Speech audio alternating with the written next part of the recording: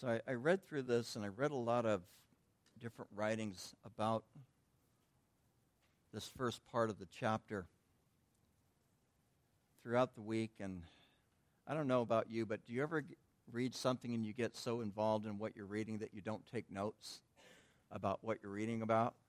And the next thing I know, it's Saturday, and I have a blank piece of paper, well, a blank screen. Anyway, because to me, this is just, it's so full. I almost want to teach on John chapter 1, verse 1 again, because which I did last week if you weren't here, because it's such a full chapter, and I'm going to read to you the first 5 verses, but there really is so much here.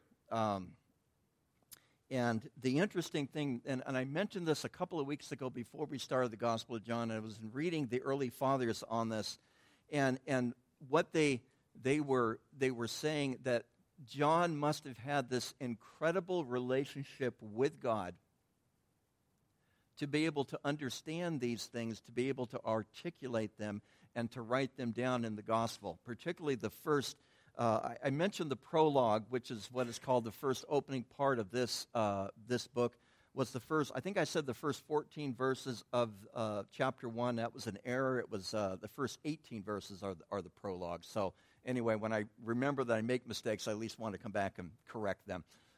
If not, some of you that are pretty astute will eventually do that anyway, right? So, and I'm okay with that. But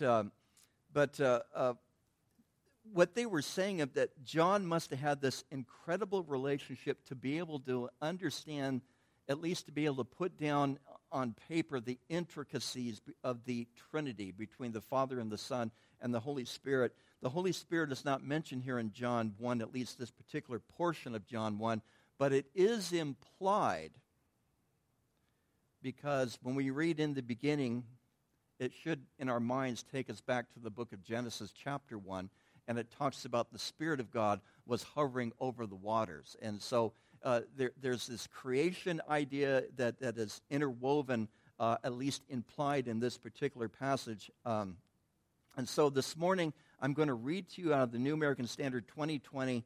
I'm just going to read the first 5 verses, and hopefully we're going to get through all 5 of those verses this morning.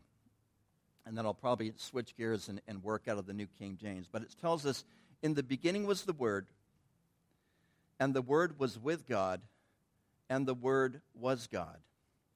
He was in the beginning with God.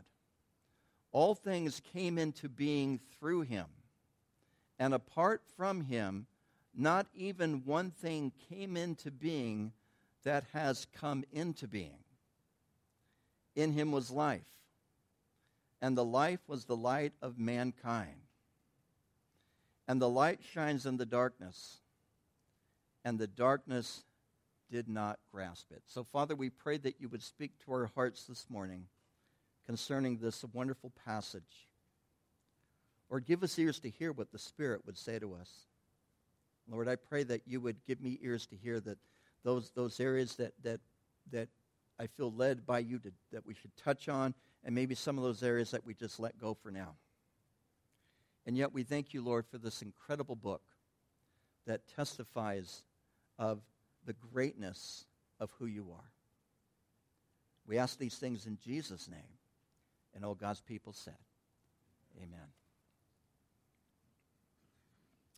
Last week we looked at verse 1, tried to get into verse 2, didn't quite get there, but it talks about in the beginning, the Greek word arche, which talks about this very, very beginning. And it really, many of the early fathers really felt that this was talking about the beginning prior to creation, wherever that was. It really takes us into eternity past, and I spoke about that last week. And this idea of eternity past really does blow my mind, because to me it doesn't make any sense. It just doesn't make any sense. How is it that God is eternal into the past, never having a beginning, never will have an ending? How is that even make sense? Well, it doesn't make sense to me. And I've heard all kinds of illustrations, and I like them, and they help me, but I've had to, as I spoke about last week, referring to Augustine, if I believe, then I will understand. And so I have to, if this is God's word, all right, if it isn't, what are we doing here, right? But if this is God's word, and I believe it is, then it has things to say to each and every one of us. And even if I don't understand them, I want to embrace them. I want to embrace them with the hands of faith. I want to walk in them. I want to pray for and seek out and ask for understanding. And I've only been studying this passage for years.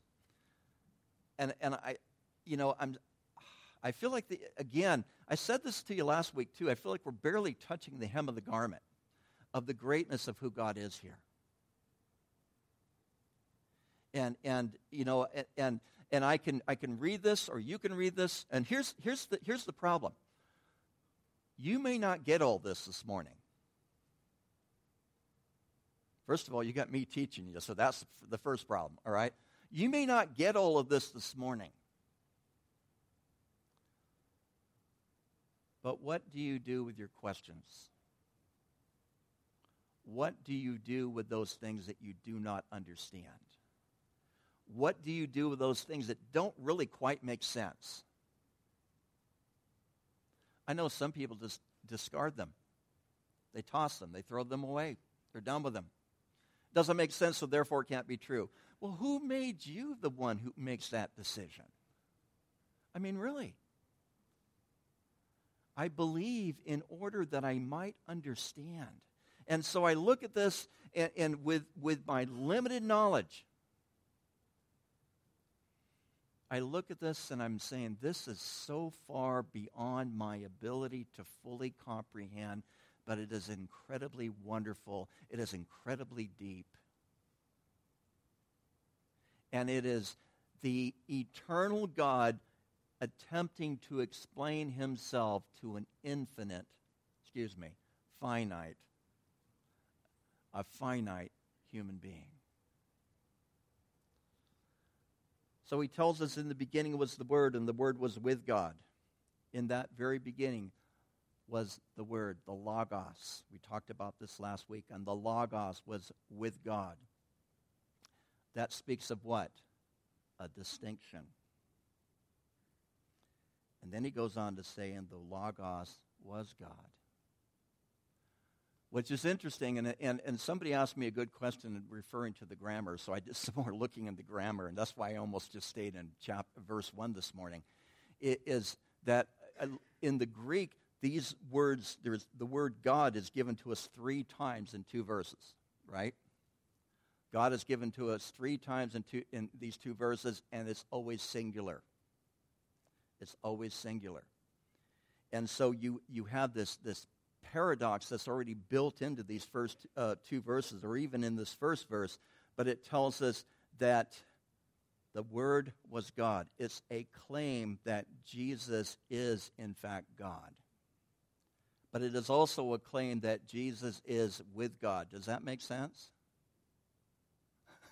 Some of you are saying, yeah, it does. Okay, you're farther along than I am then maybe. But to a lot of people, that doesn't make sense because it's a paradox. Because there's tension. And without going into many examples, which I'm really tempted to do so, how much of the Scripture calls us to walk in tension and calls us to walk in paradox? And to hold 2 seemingly contradictory truths in tension with one another. The free will of man, the sovereignty of God is another one. I couldn't pass that up, all right? But we're called to walk in that tension. What's interesting is there are people who come and knock on your doors, and they like this verse because they've changed it around. And what they do is they'll read, in the beginning was the Word, and the Word was with God, and the Word was a God. And they'll tell you that that's how it should be translated. I invite them in. I like talking to them, but they don't normally stay in the house for very long. But anyway, well, first of all, a couple of things. So I'm backing up into verse 1. Couldn't resist. A is what? It's an article. It's the part of speech is an article. And they will try to tell you all kinds of things that try to confuse you about, well, because most of the time nouns in the Greek have articles in front of them, which they do, but not always. There should be an article, the article A in front of, and the word was a God. Well, first of all, it's not in the best manuscripts that we have. That article is not there.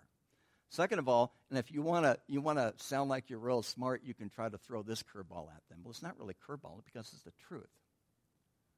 Because where it says, in the beginning was the Word was with God, that is a noun in the accusative case, all right, accusative sense. And the Word was God. That is also a noun, but it's not accusative. Okay, don't worry about these titles, all right? But let me throw another title at you, all right? And then we're going to move on from this. It is in the nominative predicate. And you're like, what in the world is that? I'm like, I don't know. Anyway, what that does is the nominative predicate, it re-identifies the subject of the sentence. That's really important. It re-identifies that. Some of you are getting this, some of you are still kind of like, okay, I'm sort of following with you. I should have stayed awake during the English class, but I was tired the night, stayed up the night before.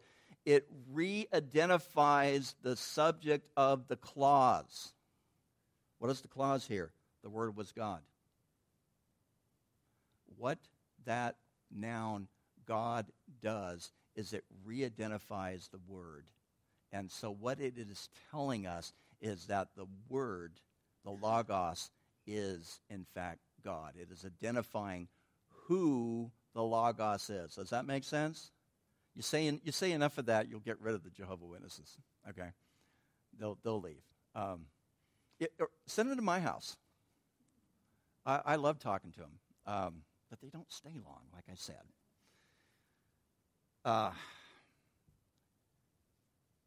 It's a declaration of the fact that Jesus, the Logos, we went to verse 14 last Sunday, the Word became flesh and dwelt among us.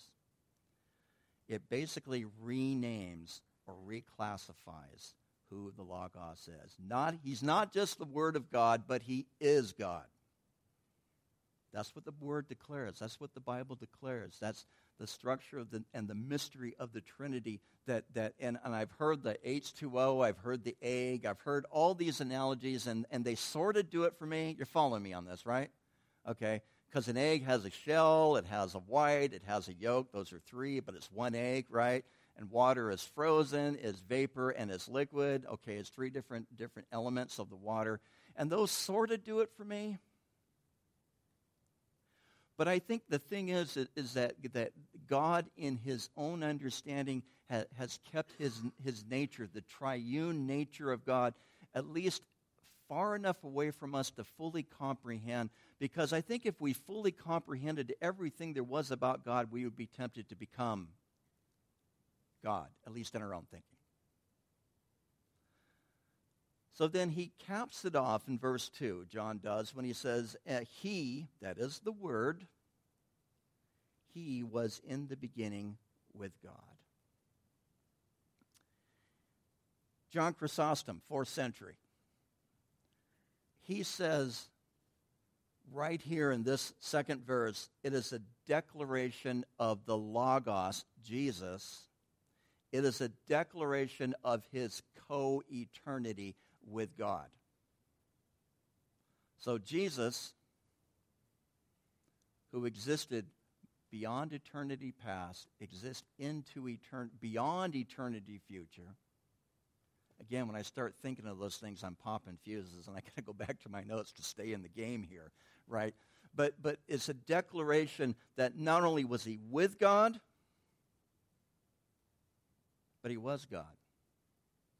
See, so there are other groups who say that God came along someday. God came along back in eternity past. God was here, and he got lonely.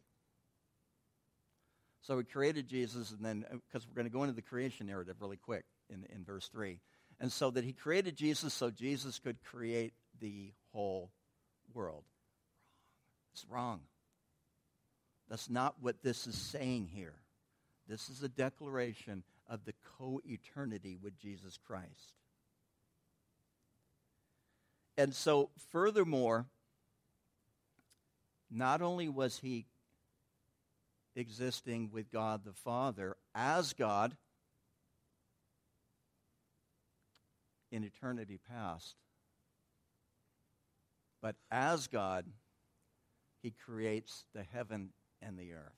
Genesis 1 is very clear. In the beginning, what? In the beginning, what? God created the heavens and the earth. Is that just a reference to the Father? Not according to John, it's not.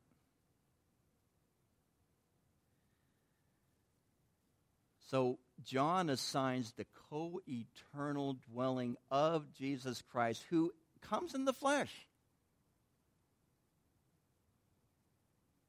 He comes in the flesh. It fascinates me. Because if he were here in the flesh today, he would look really probably like just one of us. You know how in some of those icons, and I understand the use of icons, and I've done some reading on it, and at least it makes sense to me. But you know how in some of those icons they have that little halo glow thing that they have around their head? He wouldn't have one of those around his head. He would look just like Larry. Well, maybe not. Anyway, but he would come in the appearance of man, Philippians tells us.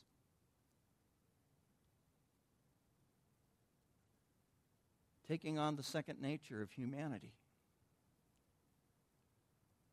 God in the flesh who dwelt in eternity past, who created the heavens and the earth. And it says that all things were made through him. And without him, nothing was made that was made. John's taking us back again the second time. He did it in verse 1.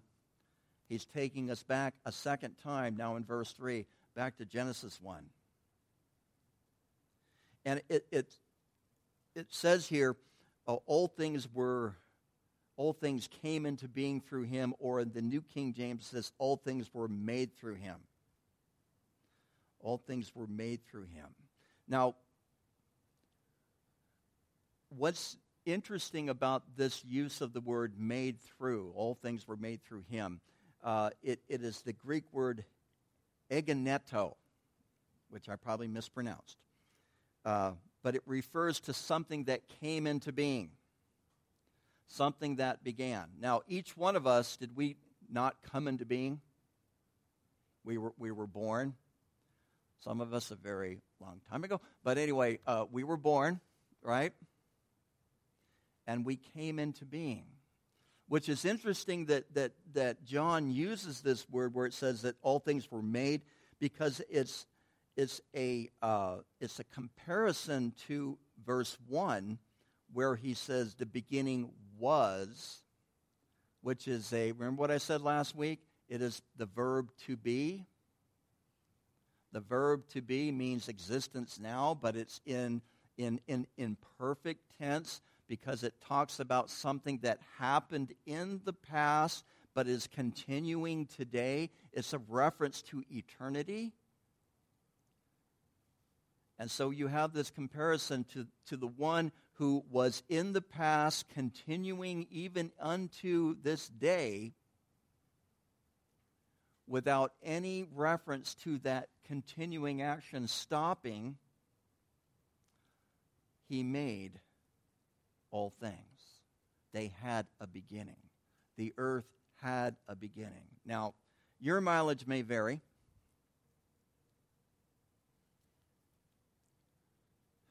I'm going to go here. I don't think that was millions of years ago. That's just my opinion, all right? Your mileage may vary on that. I mean, who was here to tell us it happened then? Carbon dating doesn't work well, if you've done any research on that. And to me, a young earth really just makes more sense, but I threw that out there just for free. But all things were made through him. That is referring to the fact that he is the creator of all things. And Colossians chapter 1, verse 16 and 17, I have it in front of me, so I'll just read it to you. It says, "For by him all things were created that are in heaven and that are on earth, visible and invisible." Think about that. Visible and invisible. What does that mean? Spiritual and material? Yeah, I think it means that. Also, are there things that are material that are beyond our ability to see? Unless you have a microscope.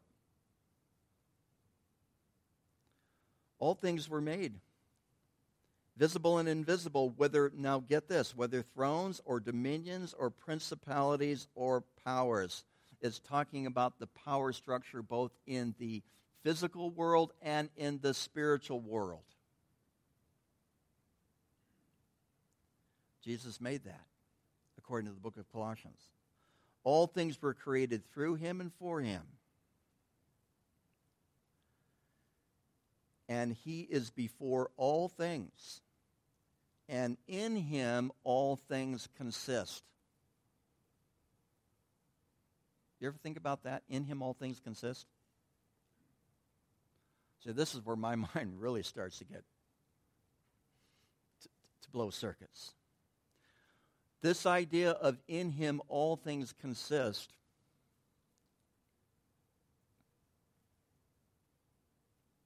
and I don't know a whole lot about atomic structure. I've never really been all that interested in it. Probably should do some more reading about it. But you have the electrons and the neutrons and the protons, and the nucleus is filled with what?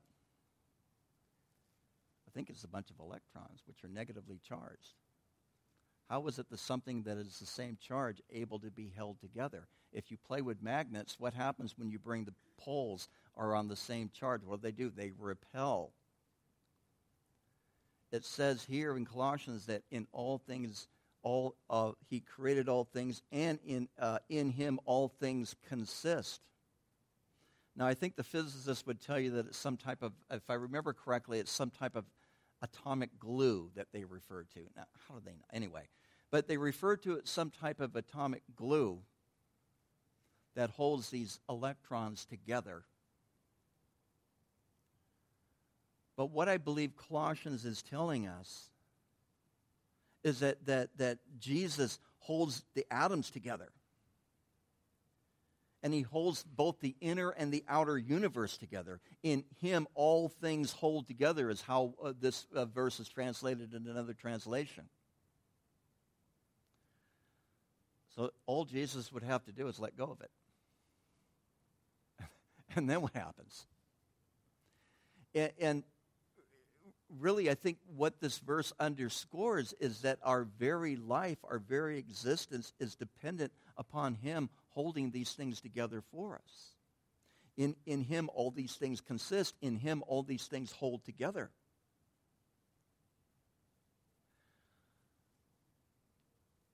Now, when I think about these things, I think what an incredible creator that would create the world in such a way that even at times violating his own laws of physics, which he could have done this any way he wanted to, right? I mean, he could have. But all things in him hold together, and then it tells us, too, that without him, where it says, without him, nothing was made that was made. Which could also be translated apart from. In other words, apart from him, nothing was created.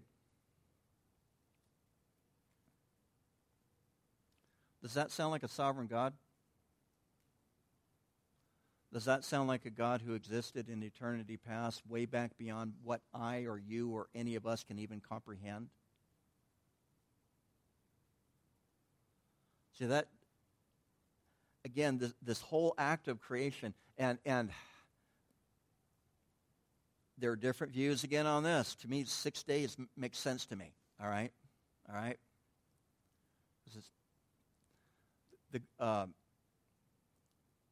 the Genesis narrative really, to me, even though there's not discrepancies, but different accounts in chapter 2 and chapter 3. Chapter 1 and chapter 2. Chapter 3 is another thing altogether.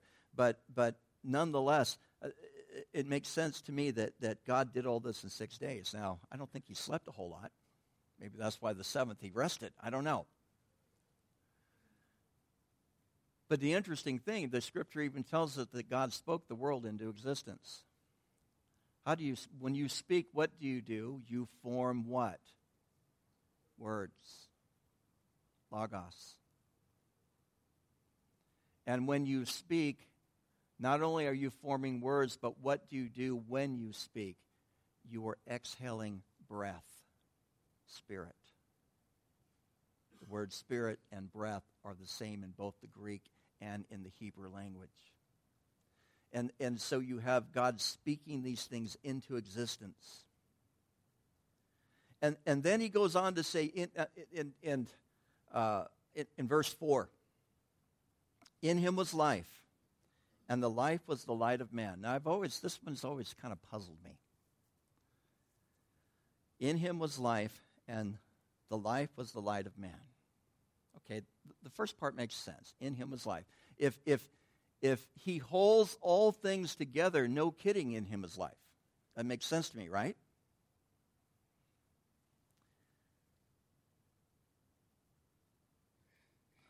But was he not also the light of not only man, but also the light of angels? Was he not also the light of created universe? Was he not also the light of both visible and invisible existence?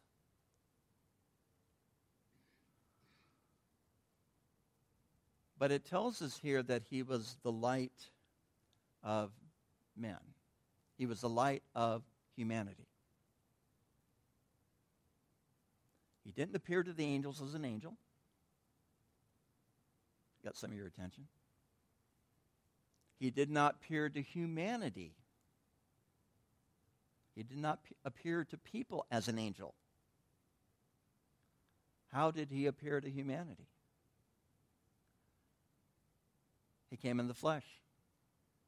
Now, notwithstanding, yes, I believe there are other passages in the Old Testament where there is it's called pre-incarnate appearing of the Lord Jesus Christ. We see one in the book of Joshua, for example. I'm not going to take the time to look at that.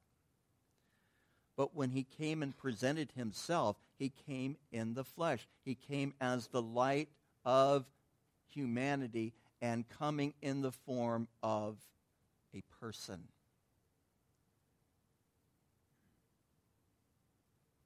Philippians chapter 2, verse 7 says that he emptied himself by taking the form of a bondservant and being in the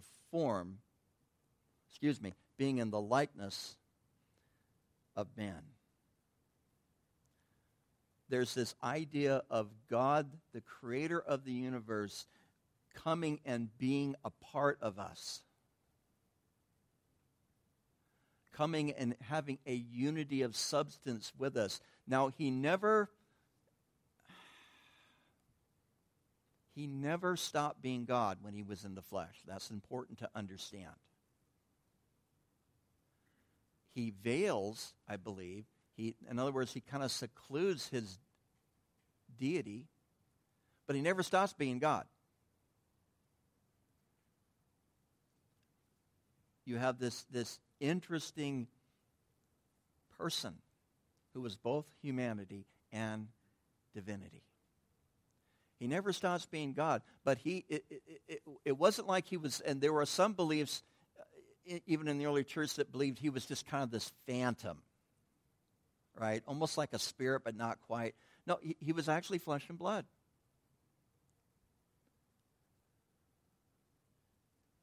And he comes as the light to man by being a man himself. No wonder we're told in the scripture that he was tempted in all ways as we are, yet without what? Sin. So when you're having a hard day, and I can't imagine any of you ever do, right?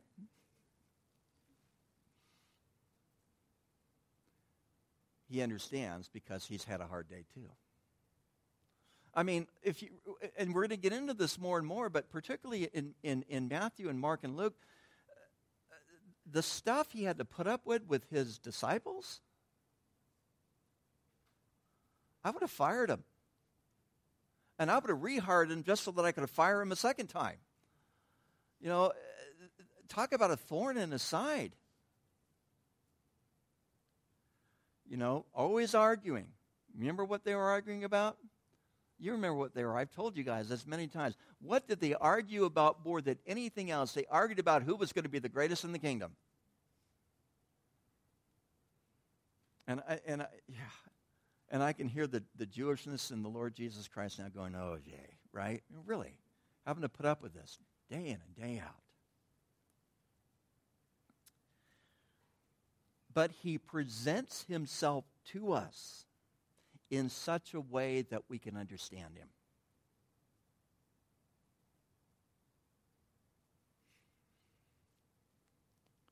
Because I feel like I've got John 1:1 pretty well understood, the best I can, all right? And I take it on faith.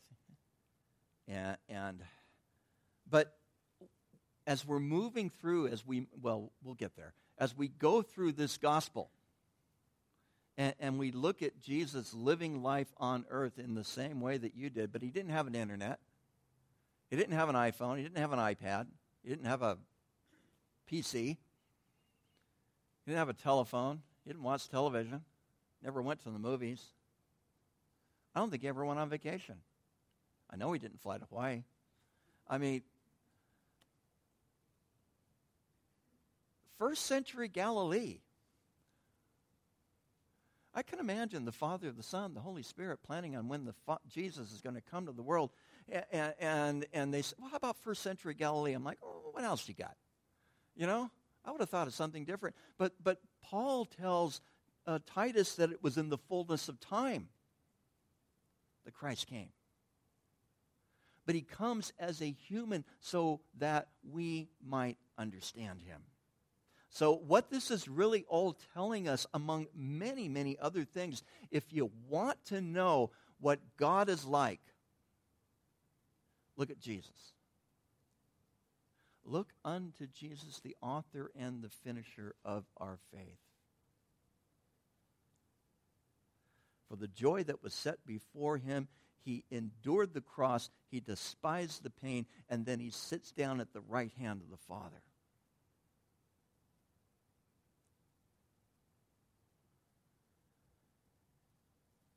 He reveals himself to humanity by being a human himself, revealing all those, the hidden mysteries of his divinity, and yet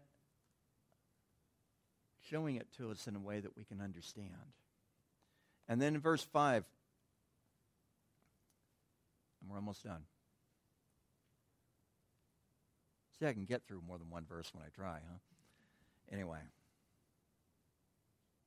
It says, and the light shines in the darkness, and the darkness did not comprehend it.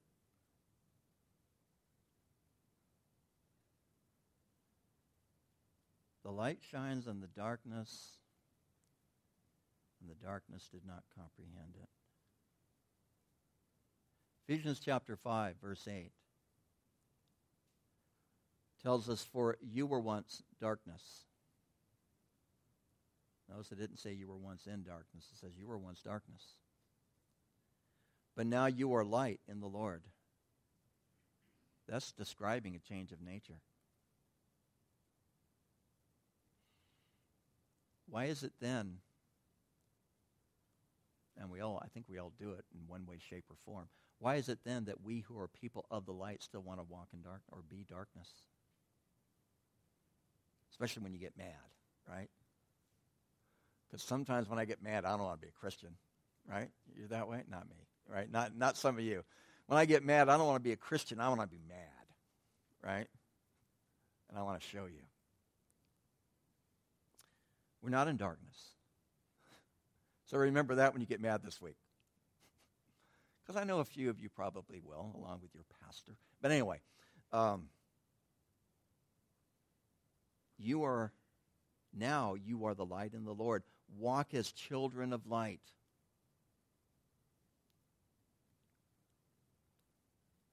I think about these type of verses, and there are times in my life that I want to say, Lord, do I have to? Do you ever think that? Is it just me? You guys are much holier than I am, I guess. I don't know. Lord, do I have to? And he's like, well, yeah. These things aren't suggestions. It's like, okay, I'm going to try. You know, it's like that verse. I love that verse. It's in the Proverbs. I read it this week. I hope you guys are reading the Proverbs. I read it this week where it says that if you see God chasing your enemy and you are glad, right? I'm paraphrasing. If you see God chasing your enemy and you are glad and he sees it, he'll stop doing it. And I've had those times where I've seen God chasing my enemies and I'm like, I'm not glad. I am not glad about this. I am so not glad about this, right? The flesh and the spirit, we're at war together, are we not? Always. It's a battle. 2 Corinthians chapter 4, verse 6. It says, for it is the God who commanded light to shine out of darkness, who has shown in our hearts to give the light of the knowledge of the glory of God in the face of Jesus Christ. I want to read that to you again. This is a good verse. 2 Corinthians 4:6. For it is the God who commanded light to shine out of darkness. What is that referring to? What's the illustration? It's referring to creation. But it's referring to much more than just that. Because it's referring to what God has done in your hearts. Who has shown in our hearts to give the light of the knowledge of the glory of God in the face of Jesus Christ. If you want to see the light of the glory of God, seek the face of Jesus Christ our Lord. That's what this is telling us.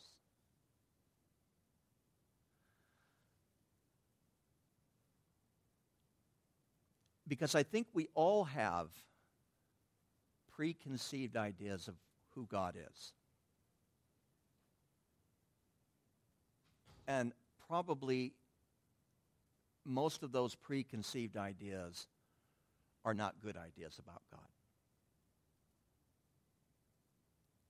And so, when we really seek the face of Jesus,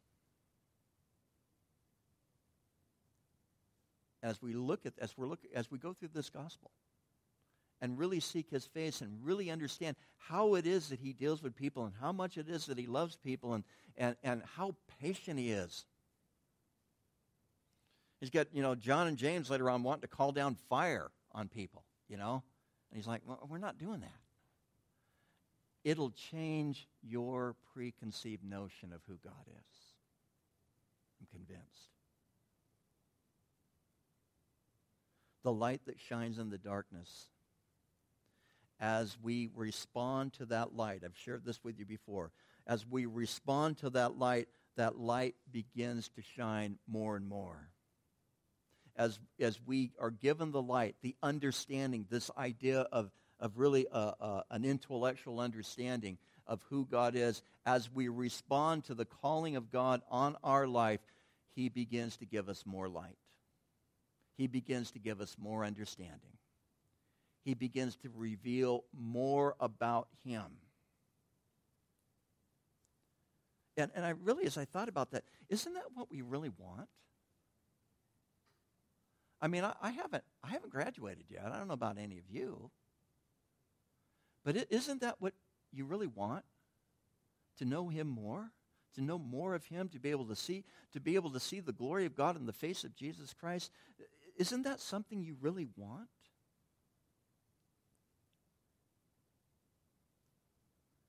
Or do you just want to do it on your own?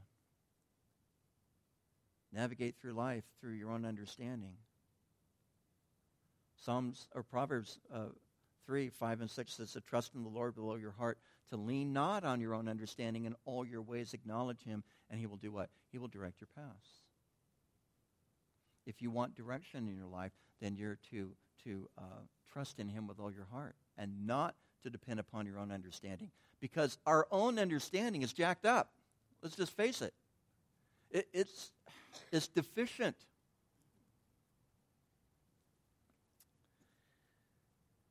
It says that he was the light of man, and the darkness did not comprehend it. The darkness did not comprehend it. The New American Standard says the darkness did not grasp it. I think it's the Holman Christian Standard and the ESV, English Standard Version, I believe it says overcome, if I'm not mistaken, that the darkness did not overcome it. So this word comprehend, it is the Greek word, see if I can butcher it for you. Katalambano. So what, right? That's the word. Katalambano, all right? It means to make something one's own. It usually can also refer to varieties of evil that try to hostilely seize something. So it's kind of there's two different ways to interpret this. The darkness that is antithetical to the light of the gospel of Jesus Christ could not put out the light. I think that's probably the primary thing that this verse is saying here. The darkness could not grasp it. It could not overcome it, nor could it comprehend or understand it.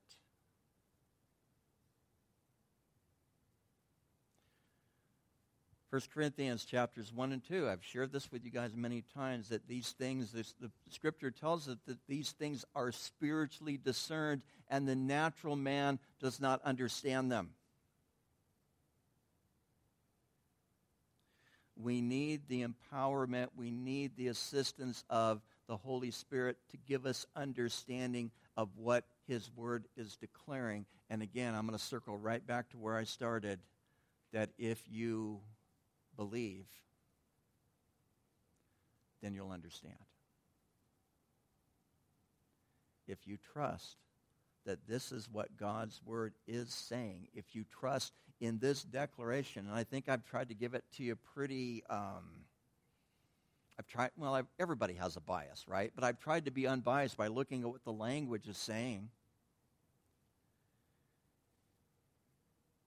If we trust that God is declaring who He is in His Word, and we believe to embrace that which He is saying in His Word, then He'll bring us understanding.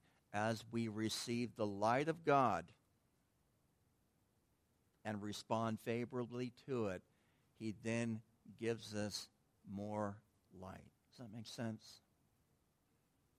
So I don't even know if I understood everything I just said over the last 30 minutes or so. But if we trust what God has declared, He will continue to give us greater light, greater understanding, and greater faith to trust Him even more, because He is a God who loves us that much. Amen?